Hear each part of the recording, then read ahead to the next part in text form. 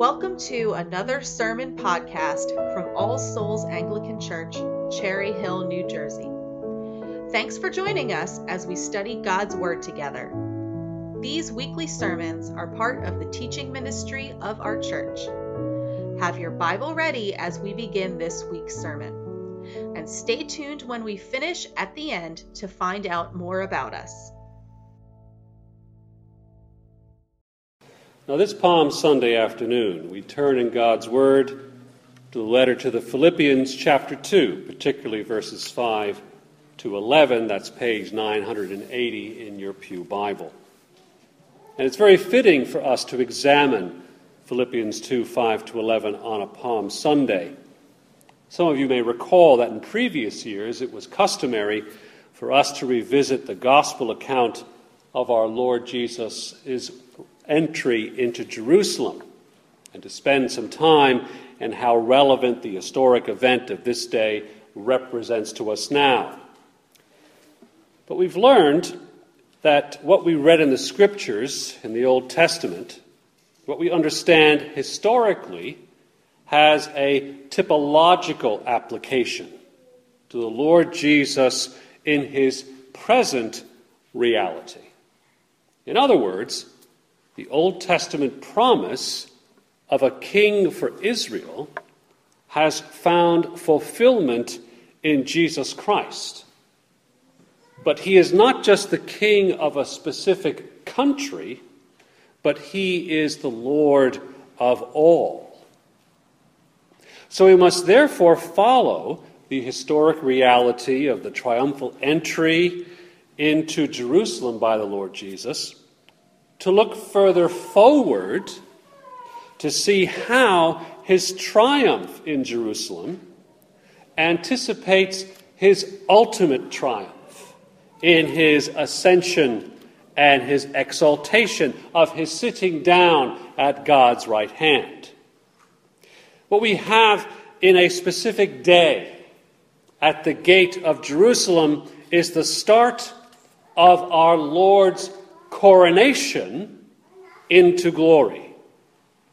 And it's here in Philippians chapter 2 that Paul provides us with a deep theological principle that is immediately applicable to our daily lives and our fellowship as believers. We know this principle: how an understanding of the deep theology revealed in the Scriptures will always lead to practical application to the recurring struggles of your life as a believer. Now, why is this the case? Why is it that we need to know the fullness of the gospel in order to understand it immediately within our daily life? Well, that's because the recurring problems in your life are always the most intractable. I want to repeat that. The recurring problems of your life, just imagine that right now. What are they? Those are the ones that keep coming back, don't they? They're the most intractable ones. They can be ordinary or small, or they can affect your day-to-day living. But you know what they are. Why are they so intractable? It's because they go so deep within us, like the taproot of some weed that is wrapped around each and every one of our hearts. And you need the fullness of the gospel to deal with them. Why? Because it's the full power of that gospel to shed light upon them, to root them out, and to destroy them. And that's precisely what the Apostle Paul is doing here in Philippians chapter 2. There's a problem in the Philippian church. It's quite a common one to every one of us. It is an attitude problem. Now, what is an attitude? Well, you probably automatically will understand what that is. But think for a moment then what it could be. It's a disposition, a settled way of thinking that you've established as a repeating pattern that arises after we draw conclusions about ourselves in relation to others. And it's the problem of our attitudes that go right to the heart of our sinful natures. We draw conclusions about ourselves that are false, or they're exaggerated in some way, either positively or negatively. We go overboard either in one direction or the other. Now, we have probably known a person who, for some reason, had a huge disconnect to the realities, to the facts around them, and how they thought about themselves. Now, what do we call that when we see it? Well, that's what we call a bad attitude. Now, a bad attitude can be so profound in shaping a person's life, and it can be so destructive in any relationship. So we, as believers, must be particularly on guard about our attitudes. What have we come in with from the world around us into our holy fellowship? How does that attitude affect our fellowship in Christ's church? So what was the bad attitude of the Philippian believers? You see it in verse 21 of chapter 2. Do you see it there? For they all seek their own interests, not those of Jesus Christ. You see, Paul sets out in these verses that our attitude is not to be drawn from conclusions we make of ourselves apart from Christ Jesus. That's why he starts in verse 5 the way he does. Have this mind among yourselves. Have this attitude, this settled way of thinking, this disposition, which is yours in Christ Jesus. Our attitude is to be grounded in Jesus Christ. And if our attitude is grounded in Jesus Christ, then it is going to be grounded in the fullness of the gospel. And that's the pattern of Paul's thinking. Let's look at that for a moment now. I want you to notice how there is two parts to this in his thinking, describing two attitudes. Can you see it there? The first is in verses 6 to 8. It's the attitude of Jesus Christ to our need. It's there, who, though he was in the form of God, did not count equality with God a thing to be grasped, but he emptied himself by taking the form of a servant, being born in the likeness of men. And being found in human form, he humbled himself by becoming obedient to the point of death, even death on a cross. Now notice the stages in that attitude, the stages of Christ's own humiliation. First, it's the reality of his deity and of his glory. He was in the form of God. Second, it's a consideration of his divinity, that he was equal with God. He did not count equality with God a thing to be grasped. The third step is the boundary of his humiliation. He made himself nothing, taking the form of a servant, being born in the likeness of men. And fourth is the goal in his death. He humbled himself by becoming obedient to the point of death, even death on the cross. Do you see what Paul is describing here? That Jesus Christ's attitude is to humble himself. Why? To get under our sinfulness so that he might bear it for us on the cross. So our attitude to one another is to humble ourselves to get under the burden of our fellow believers, to enable them to bear their burden. Notice how Paul doesn't stop here with a simple, Jesus did this, now you do it. That would be bare moralism. That's the typical line of a liberal church. Jesus did this, now you do this. What's missing? The gospel. That's what's missing, because it's the power of the gospel that gives you what you need, that enables you to do this. Without the power of the gospel and its grace, we're left with a bare command that will crush us. So that's why Paul goes on in verses 9 to 11. Therefore, God has highly exalted him and bestowed on him the name that is above every name. So at the name of Jesus, every knee should bow in heaven, on earth, and under the earth, and every tongue confess that Jesus Christ is Lord, to the glory of God the Father. Here's the second attitude. And it is the gospel attitude. Notice it's the attitude not of one to another. It's the attitude of God the Father to the work of Jesus Christ. Notice what it says. Therefore, God. God's attitude is to exalt the Lord Jesus Christ that he might be given the highest place in the universe. Do you see how the two are connected?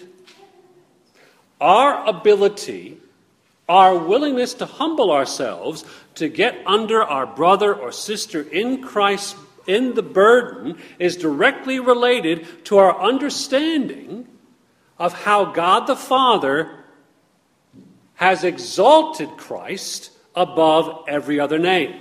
So we humble ourselves before the Lord Jesus because of what he has done for us on the cross and in his resurrection.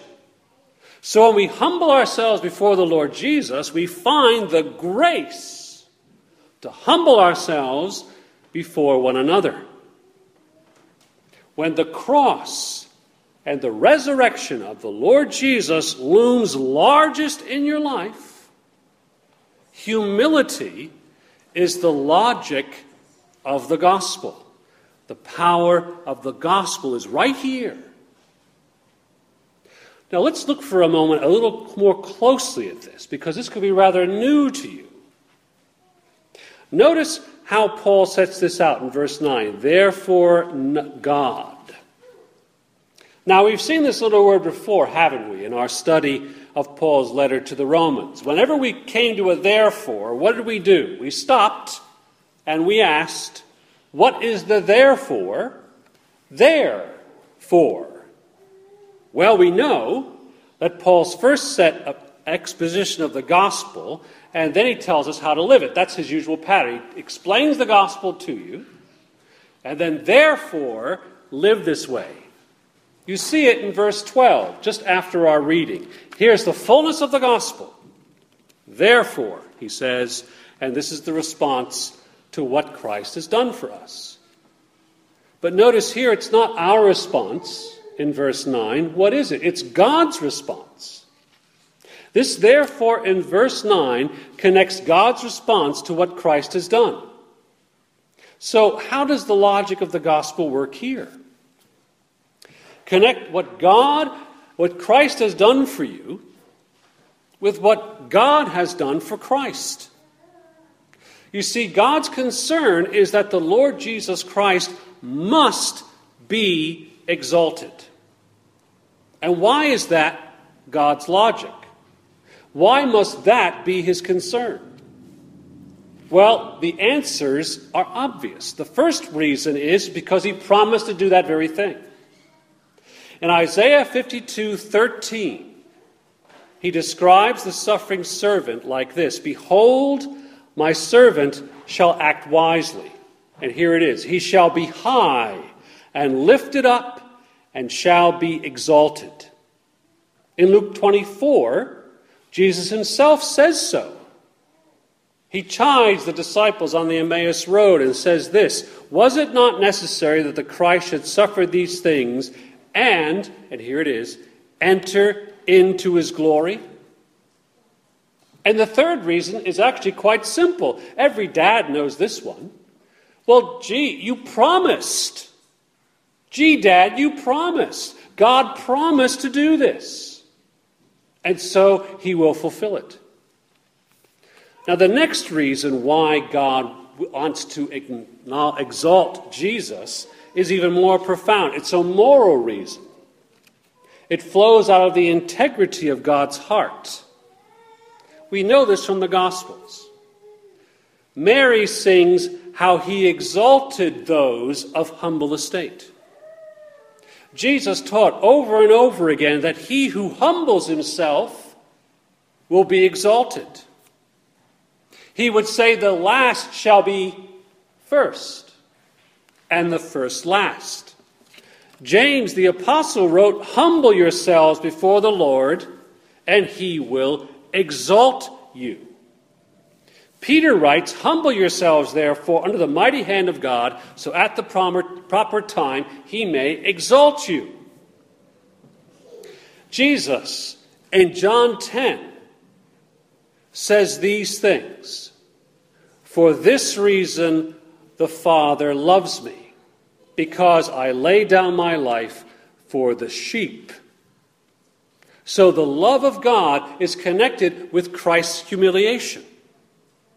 Even when our Heavenly Father had to turn away as Christ hung on the cross, because our Savior had become sin for us, he had to turn his back. In another sense, God was aware of Christ's obedience to lay down his life for rebel sinners like me and like you, and his heart is bursting with admiration. It's the reason the Father loves him. I lay my life down for the sheep. So the question for us is quite simple.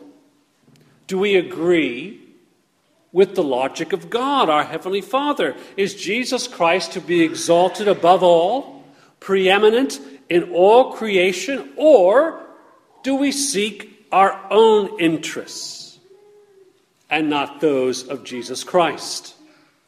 That's the question before us. We have the pattern of Paul's thinking. Let's consider for a moment the nature of our Lord's exaltation. We've noticed there's 4 stages to the humiliation. Well, we see a similar pattern in his exaltation. The first is in verse 9. He is given the highest place. That's number 1. He received the highest name. Now, what is the highest name? It's the name of Jesus, yes, certainly. But what does that mean? It means more than just a name, because we must remember how the Lord God took on the name of Jesus in his incarnation and birth. But he did not relinquish his divinity. But now, in his exaltation, the incarnated Jesus takes on another name, Lord. And the Greek word for Lord is used in the Old Testament Greek translation for the Hebrew as the name of God. It's the name of the enthroned God of the universe. So we need to see what's going on here very carefully. It actually points to a great, deep theological truth of the natures of fully divine and fully human in our Savior. That the Lord Jesus Christ does not relinquish his humanity. He displays his deity without relinquishing his humanity. And how does he do this? Because he is exalted to the highest authority. He is Lord. That above every other name, it's at the name of Jesus that every knee should bow in heaven, on earth, and under the earth, and every tongue confess that Jesus is Lord. What is Paul doing here? He's also pulling in the Old Testament. Specifically, Isaiah 45:23. It's right there where it says, "To me every knee shall bow. Every tongue confess to God." It's a divine name here. And Paul writes that the one who bears the divine name is the one born in the stable and crucified in humiliation. He is the one and no other who is now exalted. He is the one and no other, so that every human being, every living creature will bend the knee down before him. Imagine that. Even those who despise him today will be constrained by his glory to bow down before him. Imagine the animals themselves, every creature, it says, gathering before him and bowing down. You, me, believers throughout history will kneel before his exalted glory. And his last stage of exaltation once again mirrors the purpose, the goal. Notice it's right there. His highest personal ambition is right at the end, to the glory of God the Father. That's precisely out of Jesus' own high priestly prayer in John 17. Father, the hour has come. Glorify your Son, that the Son may glorify you. Now, I want to just give a brief word on the importance of our application of this deep theological truth, this fullness of the gospel. You must kneel down before Christ first, and then you can kneel down before each other. Now, clearly, the church is in trouble today, isn't it? Because we no longer trust in Christ, but rather we trust in our own interests, our own motivations. How many do you know who will attend church so long as they get what they want when they want it? The church is in trouble these days, my dear friends. And the trouble is we're not taking our God seriously enough. We're not taking his word seriously enough. We're not making sure that our faith in the Lord Jesus Christ matches the Scripture's teaching of the Lord Jesus Christ. We're not even interested in finding that out. If you have an attitude problem, my dear friend, it's because you lack the fullness of the gospel. Is there an attitude that plagues you, that troubles you today? If so, you have to look there. You will not change it on your own power. Maybe part of the problem is you fail to bow before the Lord Jesus.